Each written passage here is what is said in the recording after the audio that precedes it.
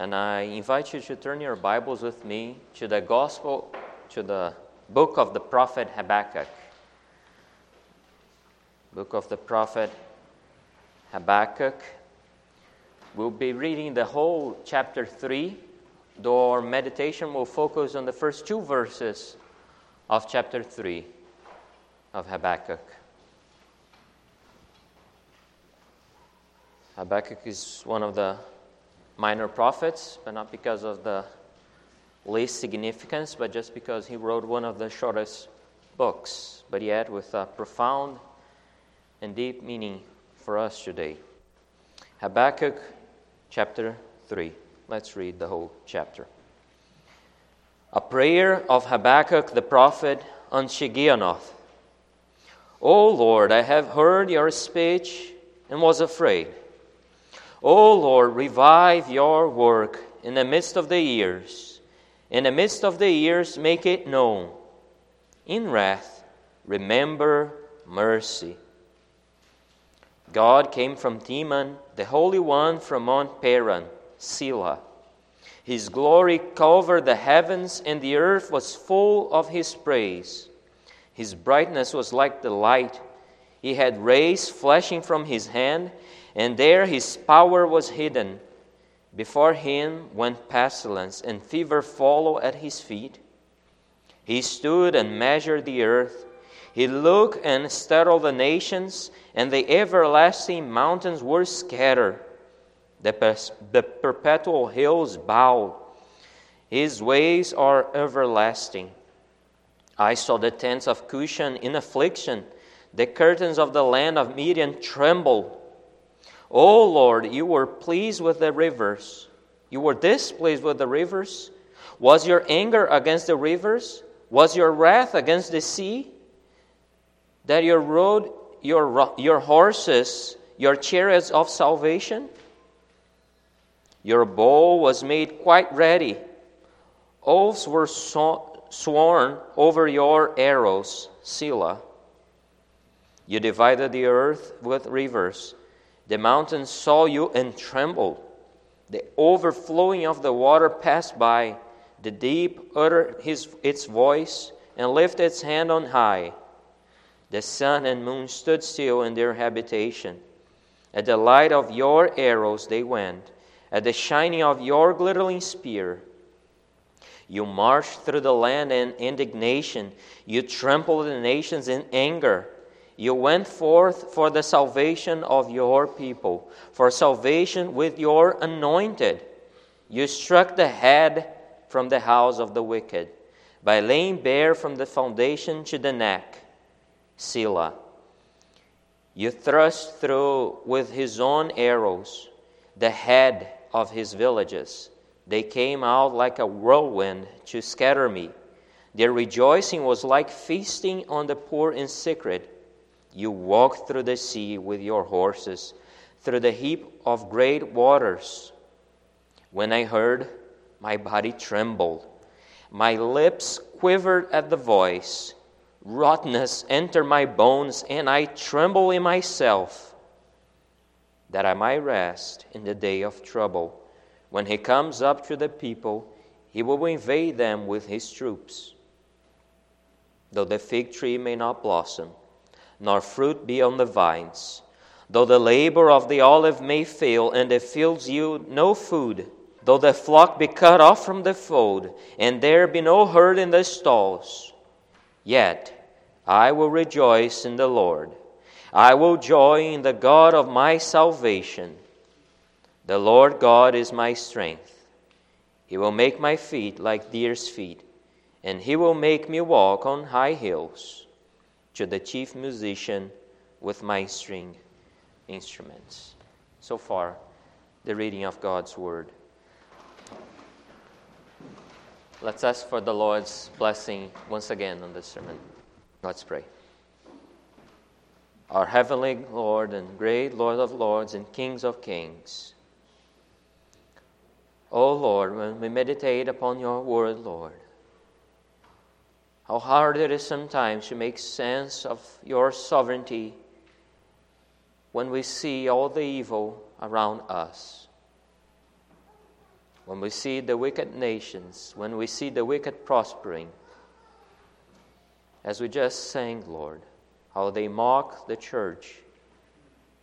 So, O Lord, we ask this morning that Thou may open our eyes to see Thy sovereignty, and let us learn how to rejoice even in times of trouble.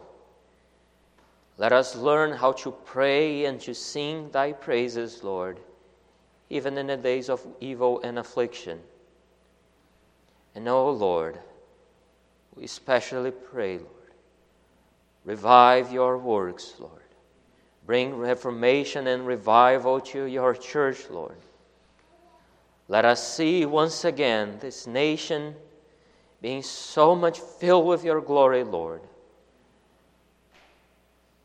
That evil is judged.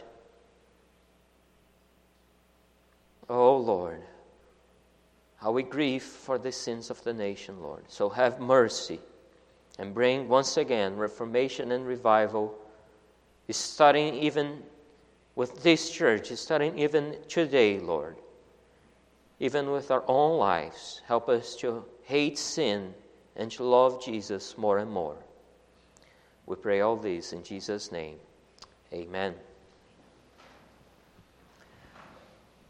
One way or the other, the appearance of evil around us shocks us.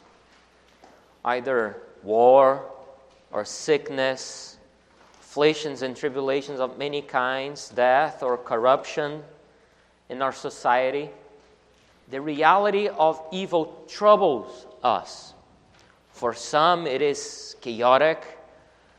For others, it is something that keeps us away from sleeping. But one way or the other is always a shocking reality, something that troubles us, a surprise or chaotic.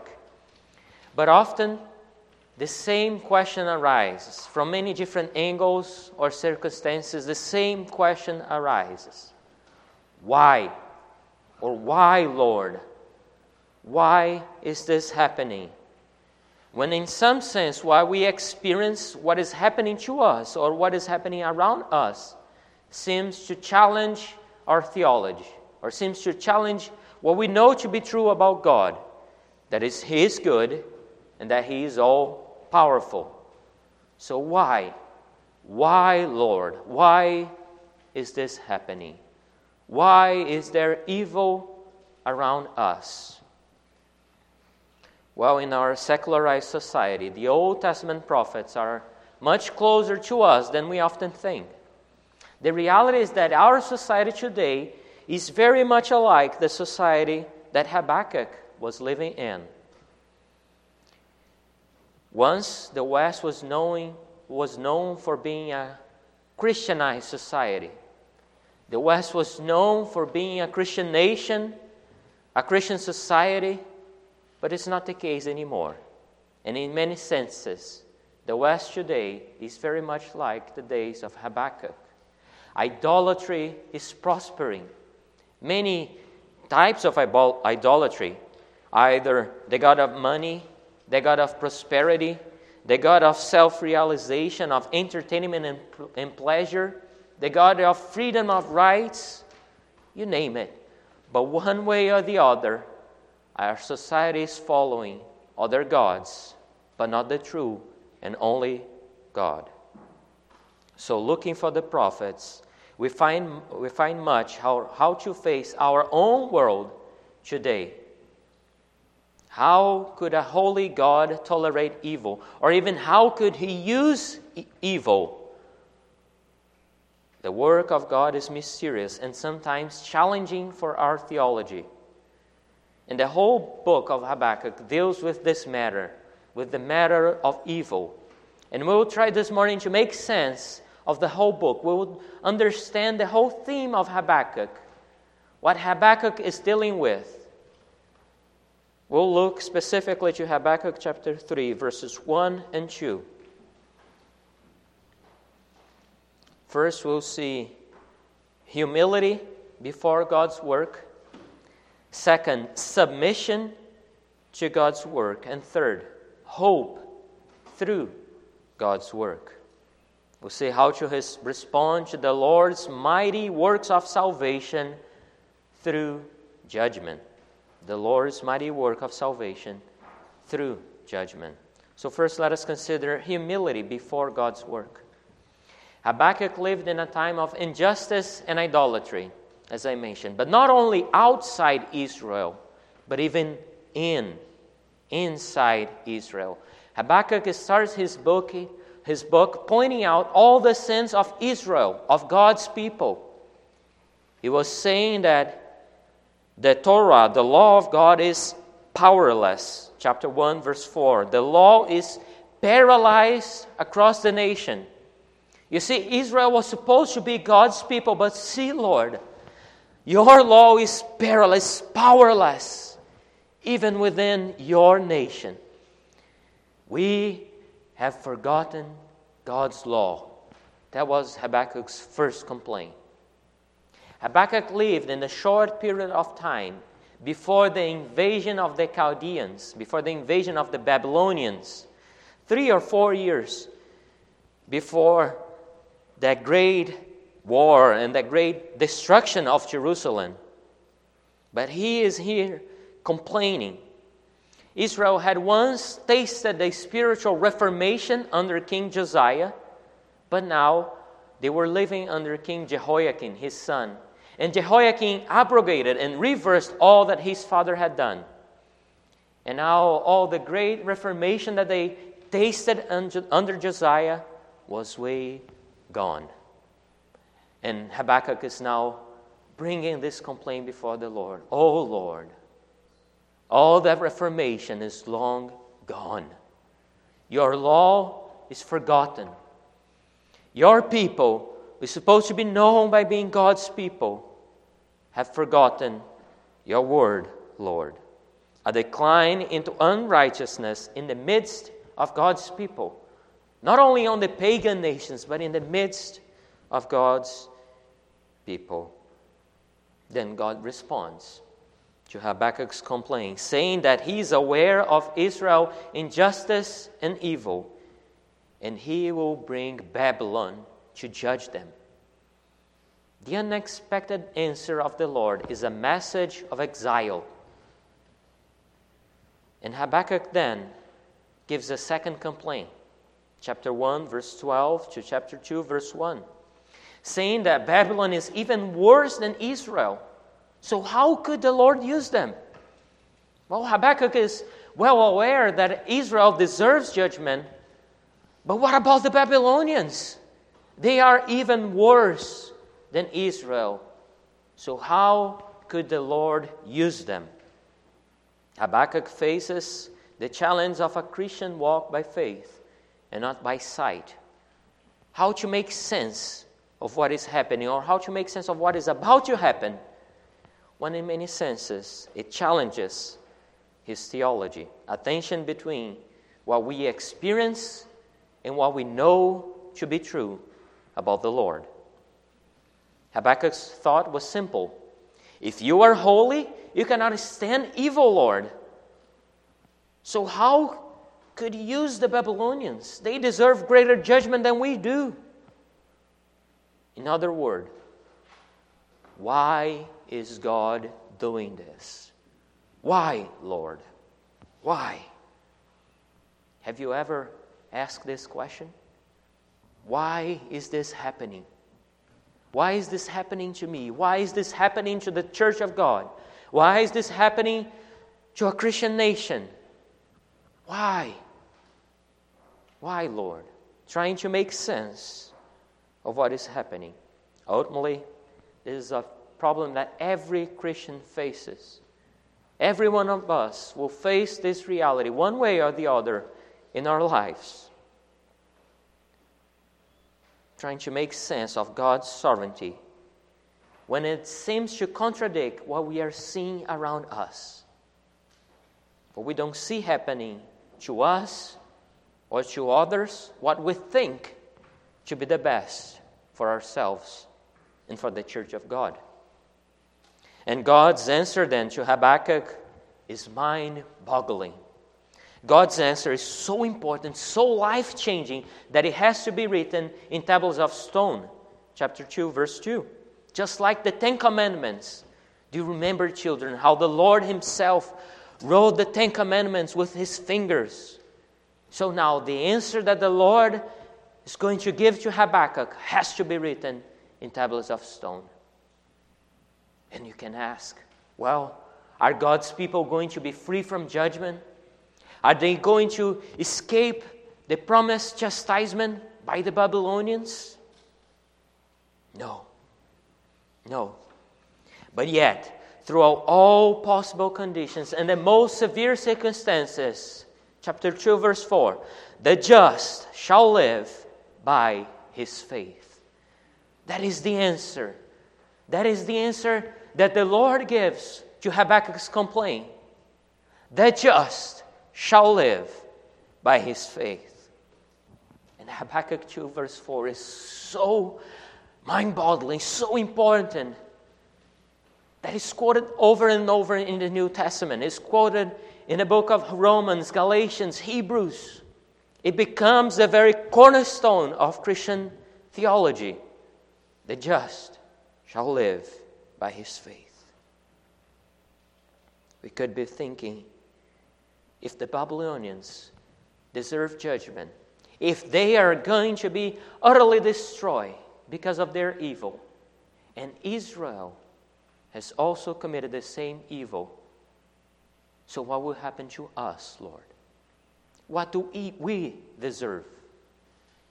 If the just didn't live in by faith, we would be treated just like the Babylonians. The reality is that we deserve the same treatment as the Babylonians. Complete destruction. God's law was forgotten in the midst of Israel. They had, in practice, become just like those pagan nations around them. Idolaters, corrupt. But the just shall live by faith. The fact that God uses Babylon doesn't mean that He was not going to judge them. The rest of the chapter 2 gives a list of 5 woes of how God is going to deal with the corruption and immorality of this nation. The corruption of Babylon is not unique to that nation. In fact, the corruption of Babylon becomes the standard in the rest of Scripture for wickedness and corruption. When the Lord wants to say that a nation became corrupt, He just compares them to Babylon. And then, the judgment over Babylon also becomes the standard for judgment over evil. And this, of course, climax in the book of Revelation, chapter 17 and 18, when the Lord brings the final judgment over Babylon, over the great Babylon. So, the wickedness of Babylon is not unique. But the judgment of God over evil is also not unique. In fact, it's going to be patterned throughout all history until the final great judgment. And this would already have been enough, don't you think? Enough to silence the prophet, to silence the prophet's complaint, to obliterate the prophet's audacity of questioning God for tolerating evil, to know that God will judge evil. But now, in the midst of these 5 woes, there is yet another promise. In the midst of judgment and harsh condemnation, the promise that God will be glorified. Chapter 2, verse 14. For the earth will be filled with the knowledge of the glory of the Lord, as the waters cover the sea. God will be glorified through everything, even judgment. That is the promise that the Lord is given to Habakkuk. The Lord will be glorified through everything, even His work of judgment. Nothing in the entire world will fail to give glory to the Lord, one way or the other. either by His work of redemption or by His work of judgment. But one way or the other, everything will glorify the Lord. Oh, brothers, the Lord's response to Habakkuk, that even through suffering, the just shall live by faith, and that at the end, everything will glorify God, is so powerful, so overwhelming and life-changing, that the prophet now breaks into worship. He's not complaining anymore. He's not at his watchtower, as he said, complaining to the Lord anymore. No. He is now praying and singing to the Lord. As we come now to chapter 3, he just breaks into worship. There's nothing else he can say to the Lord but pray and sing to Him. A prayer of Habakkuk the prophet upon Shigionoth. And the book of Habakkuk opened and closes now with a reference to his prophetic office. In Habakkuk 1, verse 1, it opens with the burden which Habakkuk the prophet saw. And now, in the closing prayer, a prayer of Habakkuk the prophet. And the reality is that the word of the Lord changed Habakkuk. The word that the Lord gave to Habakkuk changed him. From a prophet that was complaining, audacious, complaining to the Lord, to now a humble prophet before his Lord. The word in it changed him and is now demanding to change us as well. The humble prophet is now praising God. He cannot ask for anything else. The only thing he can do is praise. Notice that the emphasis is not just on prayer, but also on singing.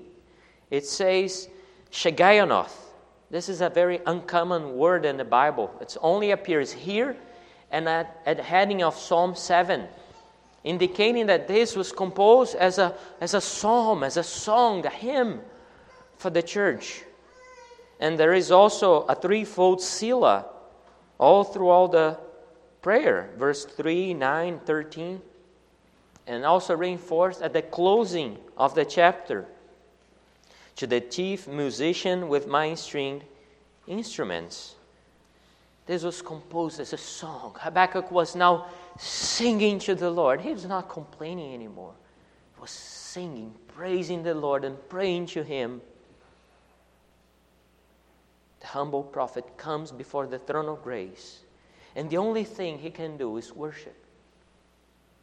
Sometimes we are tempted to feel that suffering is a hindrance to worship. When we are suffering, when we are facing trials and tribulation in our life, we feel like this is something that hinders us from worshiping the Lord, that keeps us away from coming before the Lord and praising Him. But you see, Habakkuk does the very opposite. In face of so great of a suffering and something that we cannot even imagine, he comes and he praises the Lord. And this idea is becoming foreign to us nowadays. No wonder that so many people want to close the imprecatory psalms, those psalms that deals with God's judgment, such as we sang this morning. This part of the Psalter is being forgotten to dust. But this is not a secret doctrine. This is not something only that are dealt with only in this Psalms. No.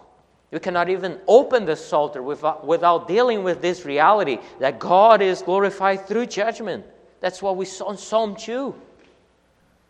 That the Lord is magnified and glorified through judgment. And this truth is already at the opening of Scriptures.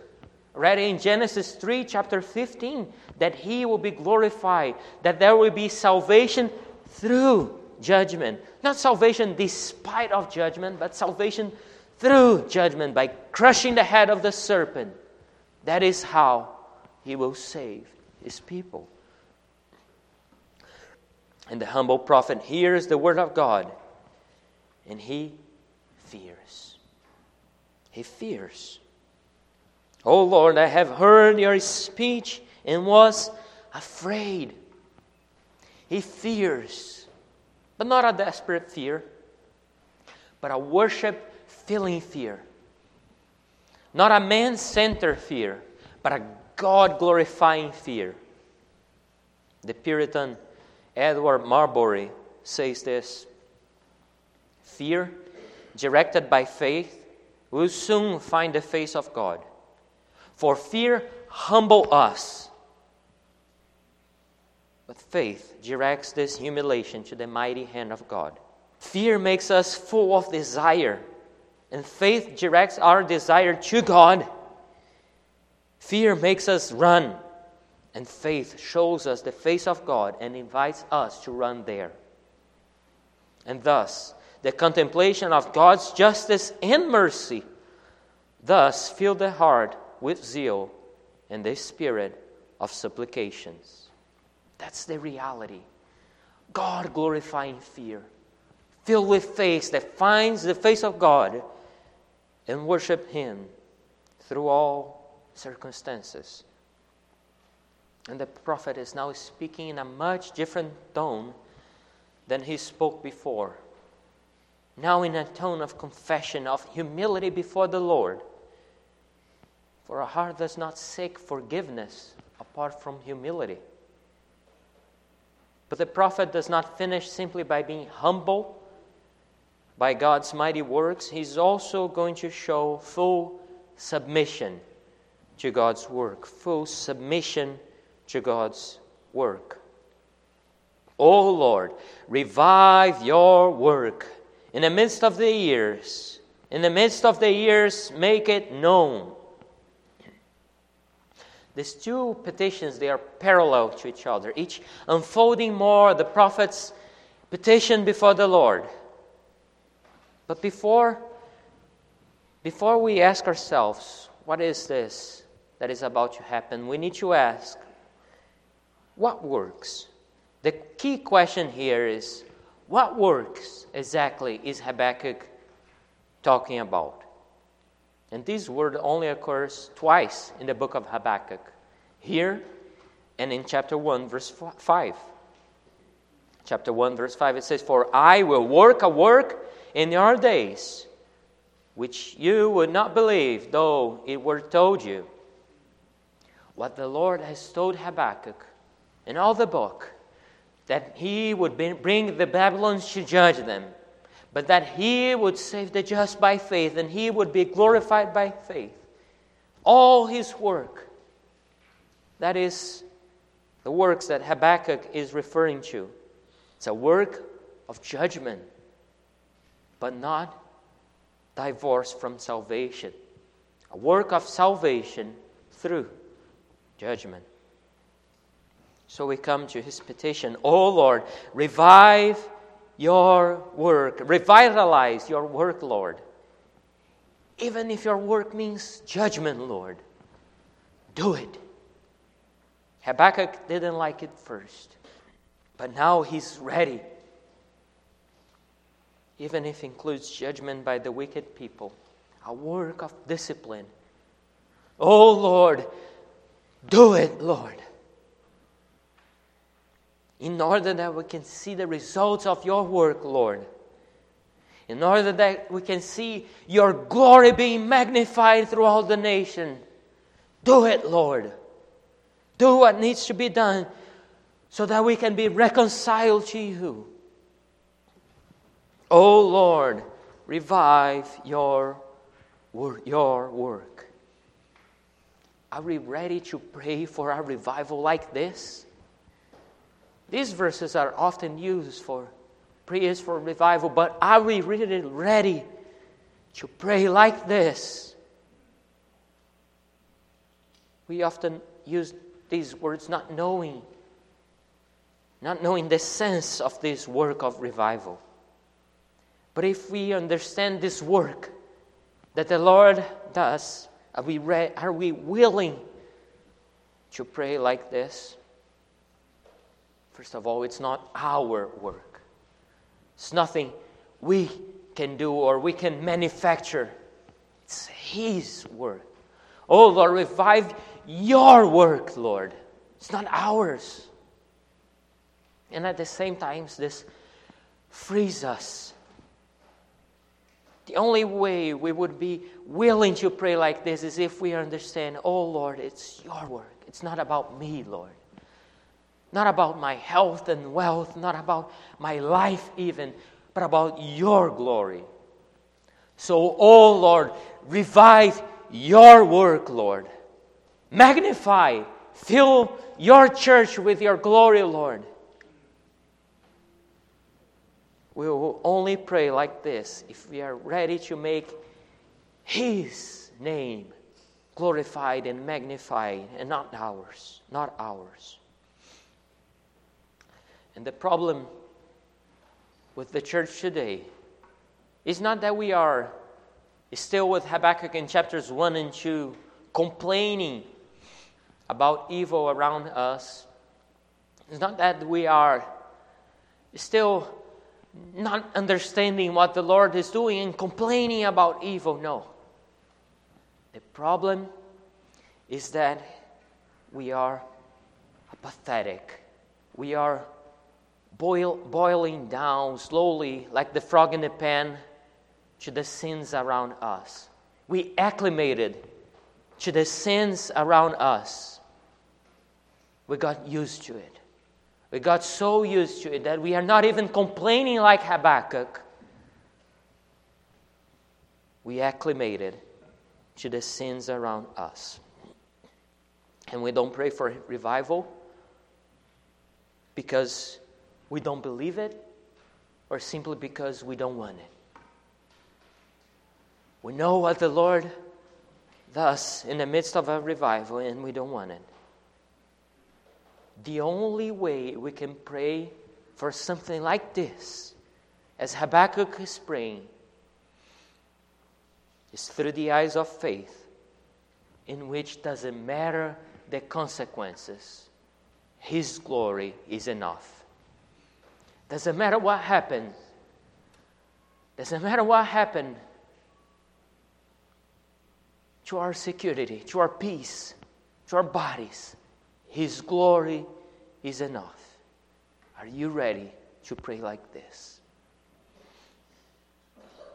God's grace is enough, even in the worst circumstances.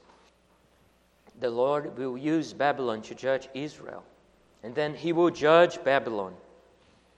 But God's response is that even if what we see contradicts what we expect, the just shall live by faith. His purpose will be accomplished even if it seems against our expectation.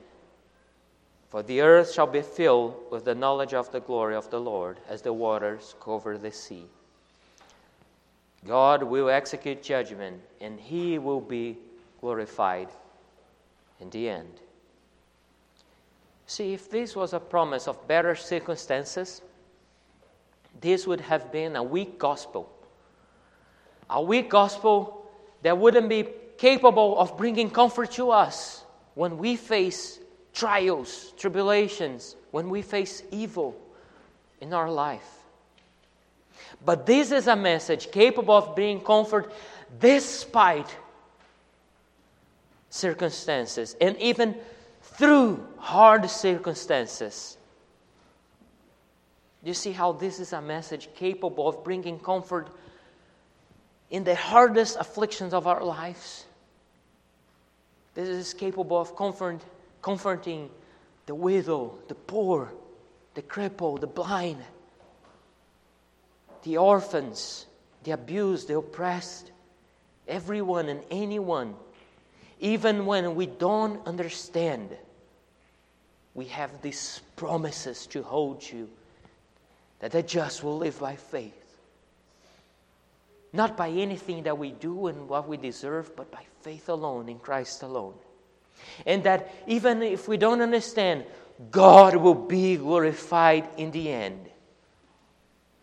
Even when we cannot make sense of why is this happening, Or how is this going to glorify God? I know it's going to glorify Him in the end. Because it shows that even through the hardest affliction, even when we cannot comprehend, God will be glorified. And we have the greatest example, don't we? Hebrews chapter 12, verse 2. Looking unto Jesus. Looking unto Jesus, the author and finisher of our faith, who for the joy that was set before Him endured the cross. For the joy that was set before Him, He endured the cross, despising the shame. And they sit at the right hand of God the Father. May the Lord help us to pray like this, that for the joy that is set before us, we are willing to go through the hardest afflictions of life because we know the joy that is set before us. Oh Lord, do what needs to be done to fill your church with your glory, to fill our lives with your glory, Lord. For the joy that is set before us, do it, Lord. Revive your works. Make your name known across the nation. Revive, Lord. May He enable us to worship Him like this from all possible conditions. Habakkuk began the book praying for better circumstances. But now he closes the book praying that despite circumstances, he will rejoice in the Lord. And our generation seems to be disconnected from this reality. We got so used to health and wealth and abundance that we mistake the presence of these things with the blessing of the Lord, with the presence of God Himself. We fail to recognize the place of judgment and justice in the divine decree. We want God to be glorified by delivering us from judgment, by delivering us from trials, but not through our suffering. Do not wait for your suffering to end to glorify God. Do not wait. Do not wait to make sense of what is happening to glorify the Lord. Do not wait to understand, to try to make sense, to put the pieces together to glorify the Lord.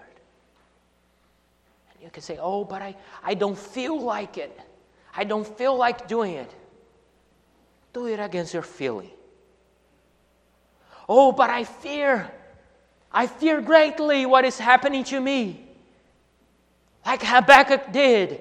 But even so, do it. Come before the Lord.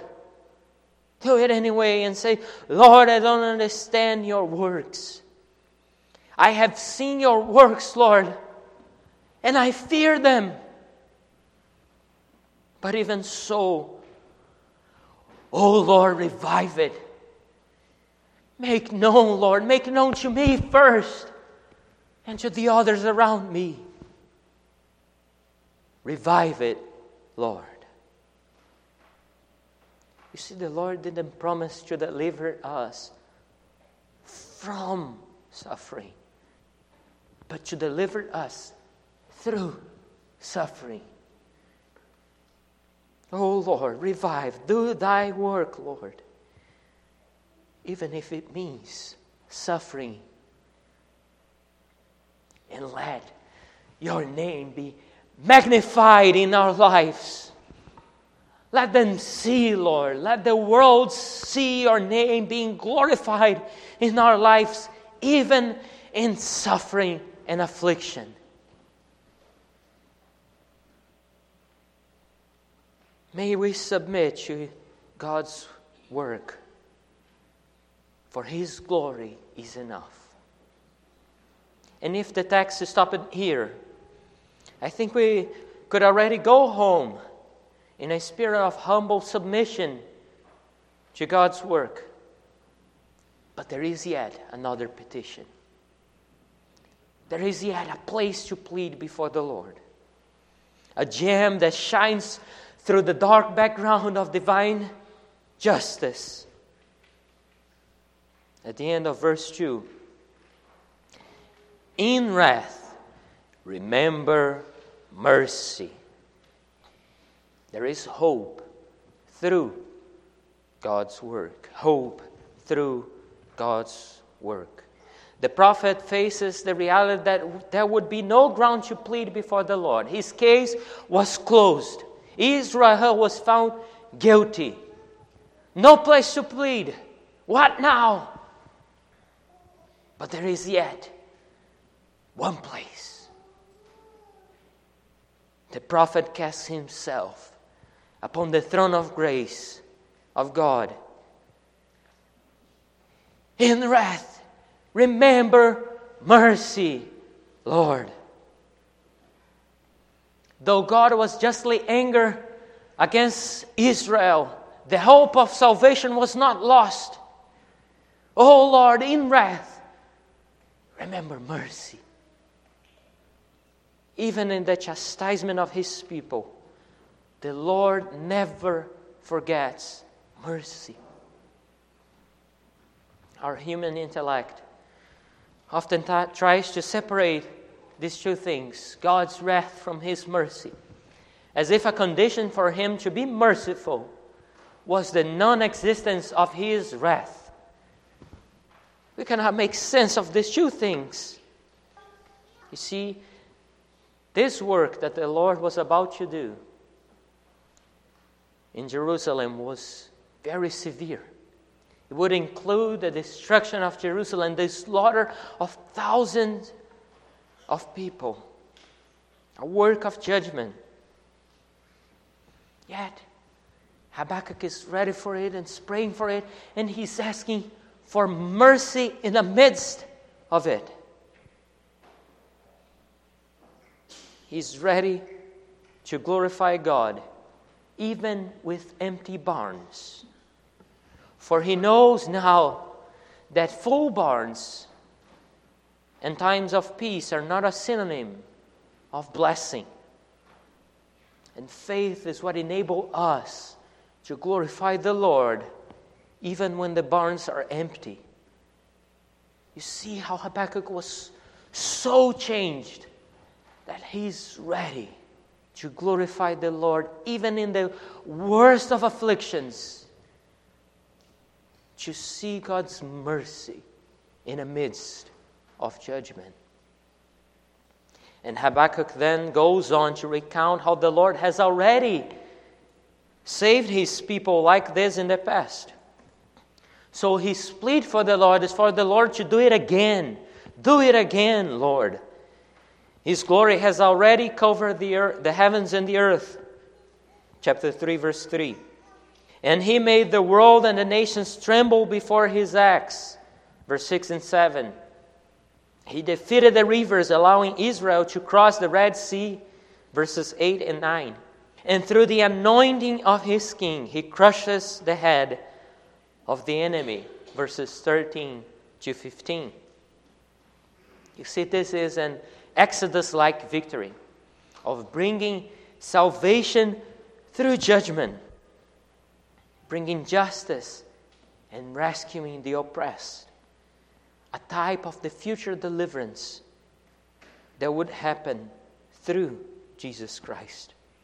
Jesus Christ, the anointed King, the head, He's glorified by bringing salvation through judgment. He was bruised, and He crushes the head of the serpent through judgment to bring salvation for His people. Habakkuk looked forward to the accomplishing of this promise. He looked forward to the day the anointed one would come and in wrath remember mercy and save His people through judgment. But now Now we can look back. We can look back saying, yes, Lord, Jesus Christ has come, and in wrath, you have remembered mercy.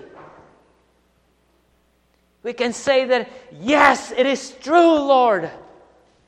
Even in the greatest wrath of all, you have remembered mercy. And Habakkuk is doing what the Lord has commanded him to do, to live by faith. And he confessed that even in the hardest afflictions, he's ready to glorify the Lord and to rejoice in the Lord. I will rejoice in the Lord. I will joy in the God of my salvation.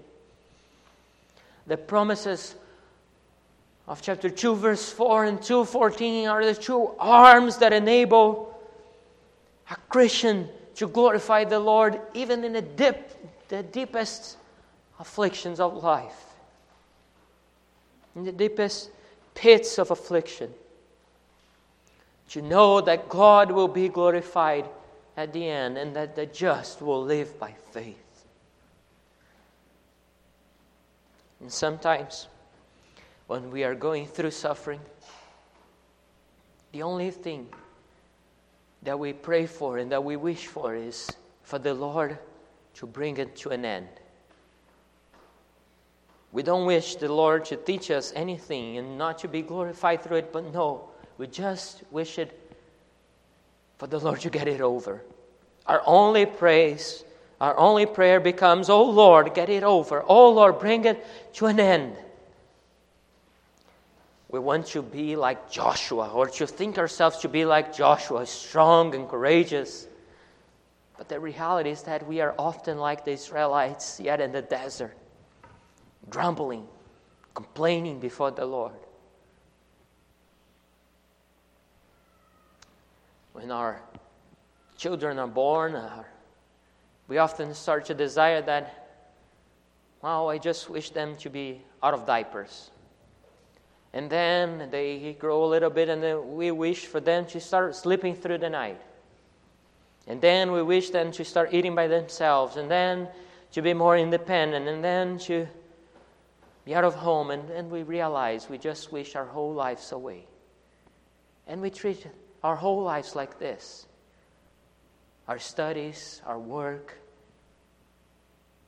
But we don't wish for the Lord to be magnified and glorified even through the simple tasks of our lives. We wish our lives away. And we don't wish the Lord to teach us anything through these moments. And to be glorified even through these moments. And the prophet now is not asking, oh Lord, forget wrath. Oh Lord, forget this talk about wrath and remember mercy. No. Because he knows there is no contradiction between God's holy judgment and his love. You see, there is no such a thing as the problem of evil, as the world puts it. There is no contradiction between God's sovereignty through his mighty decrees. And this helps to set apart Christianity from all other religions in the world, from all other worldviews out there. And God does not toss a coin to decide something. No, he has all things predestined for a purpose.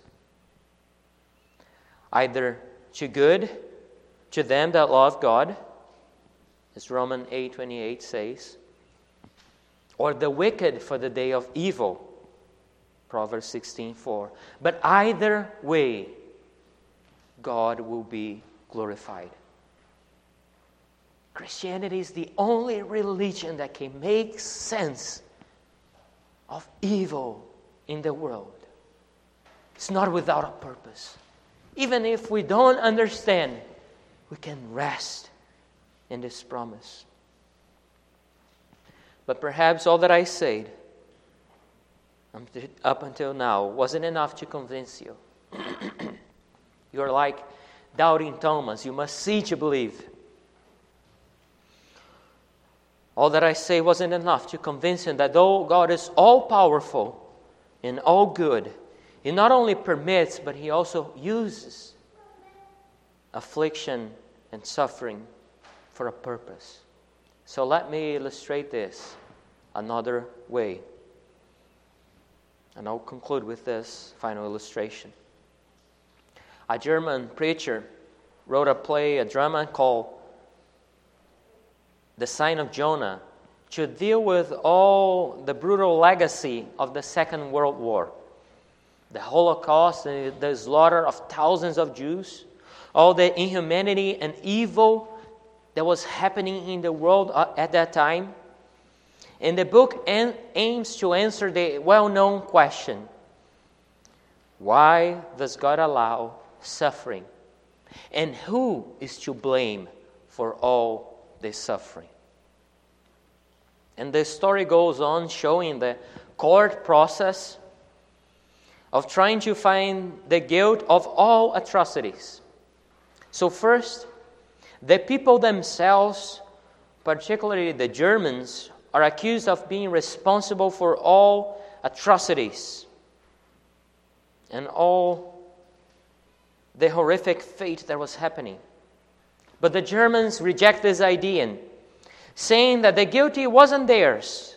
Perhaps the guilty was of the soldiers, or who killed them, or of the one who built the furnace to burn the victims. But the population rejects this idea also. Perhaps the guilty was of people in power, higher in the chain of command, officers, or even queens and kings. And they go on and on to inquire more and more people, seeking who was the guilt of this whole massacre. Until finally, they come to a new accusation. All in one voice: God is guilty. God is guilty. You see, it is a blasphemy to put God in the dock, borrowing C.S. Lewis' language, to accuse the Creator as if He had to respond to the creature. But even if it were possible to put God in the dock, granting that this blasphemy against God's sovereignty was possible, and worse, if God was found guilty, what then is the sentence? And the judge asks how to inform the verdict. And this is how they proposed to be phrased. Let me read. God shall become a human being, a wanderer on the earth, deprived of his rights, homeless, hungry, thirsty, in constant fear of death. He shall be born to a woman somewhere along a country road, and the moans of the poor creature shall ring in his ears day and night. And he shall be surrounded by the feeble, the sick, the filthy, by people bearing marks of leprosy. Rotting corpses shall bear his path. He shall know what it means to die. He himself shall die. And when at last he dies, he shall be disgraced and ridiculed. Do you see the irony? Do you see the irony? Even the blasphemy of putting God in the dock, of judging the Creator. He did this. He received the sentence upon himself. Not for his sins, but for ours. This, in fact, was the only undeserving evil in all history. The just was given for the unjust. He did this. The cross was the greatest evil that could ever happen. The sinfulness of our sin finds a display in the horrors of the cross. And from His cross, flows grace. Grace. In wrath, He has remembered mercy. As a preacher once said, it took the greatest evil that ever happened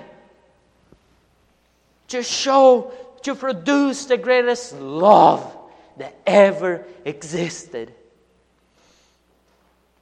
In the cross, we have the apex of salvation through judgment, of in wrath, remembering mercy. The cross fulfilled all that we have seen so far. He showed the greatest humility to take for Himself the form of a man and even to die. In the cross, He showed submission to the Father, for He came down from heaven not to do His own will, but the will of the one that sent Him. In the cross, we have the climax of this verse. In wrath, remember mercy. The apex of salvation through suffering. As He drank the cup of wrath to pour out the cup of divine grace and mercy.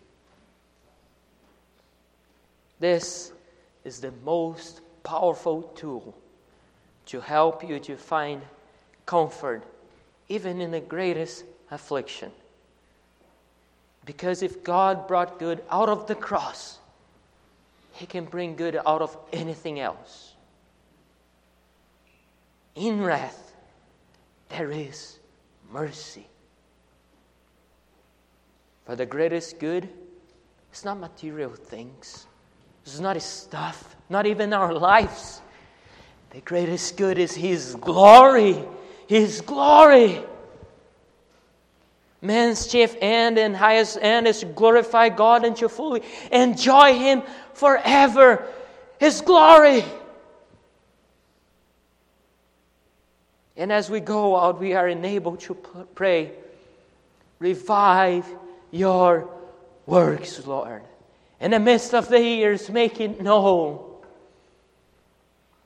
Oh Lord, let not your judgment be for the destruction of your people, but for building it up. For building it up, your church, Lord.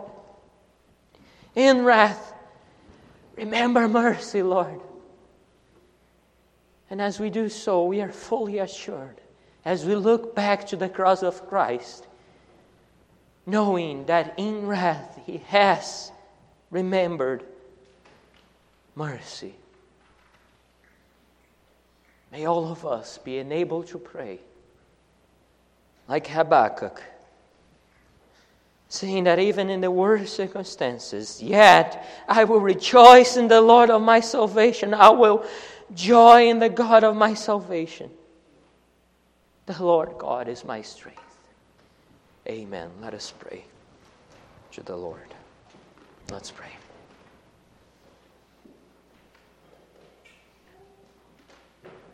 O Lord our God, we come before you, Lord, with humble submission, but filled with hope, Lord. For as we see all the evil prospering around us, we know that Thou art not a God who is powerless or who is unjust. No. We know that we have a God who is all-powerful and all-good.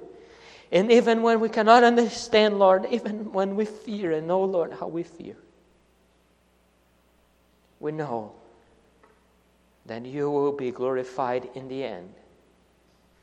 And oh Lord, we know that we live not by our justice, but by the justice of Christ. And oh Lord, we know that in wrath you have remembered mercy.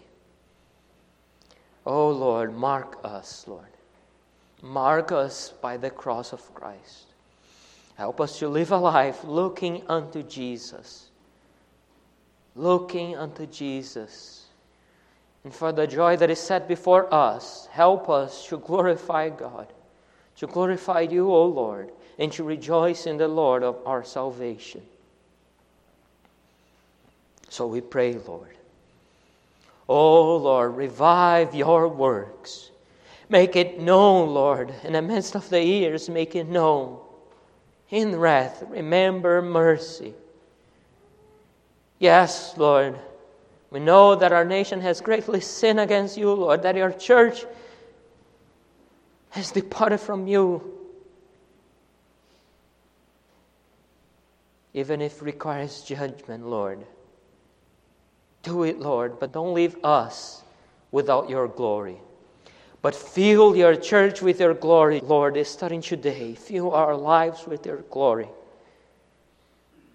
Prepare us, Lord, to meet with our Savior in the heavens and to rejoice in the Lord of our salvation forevermore.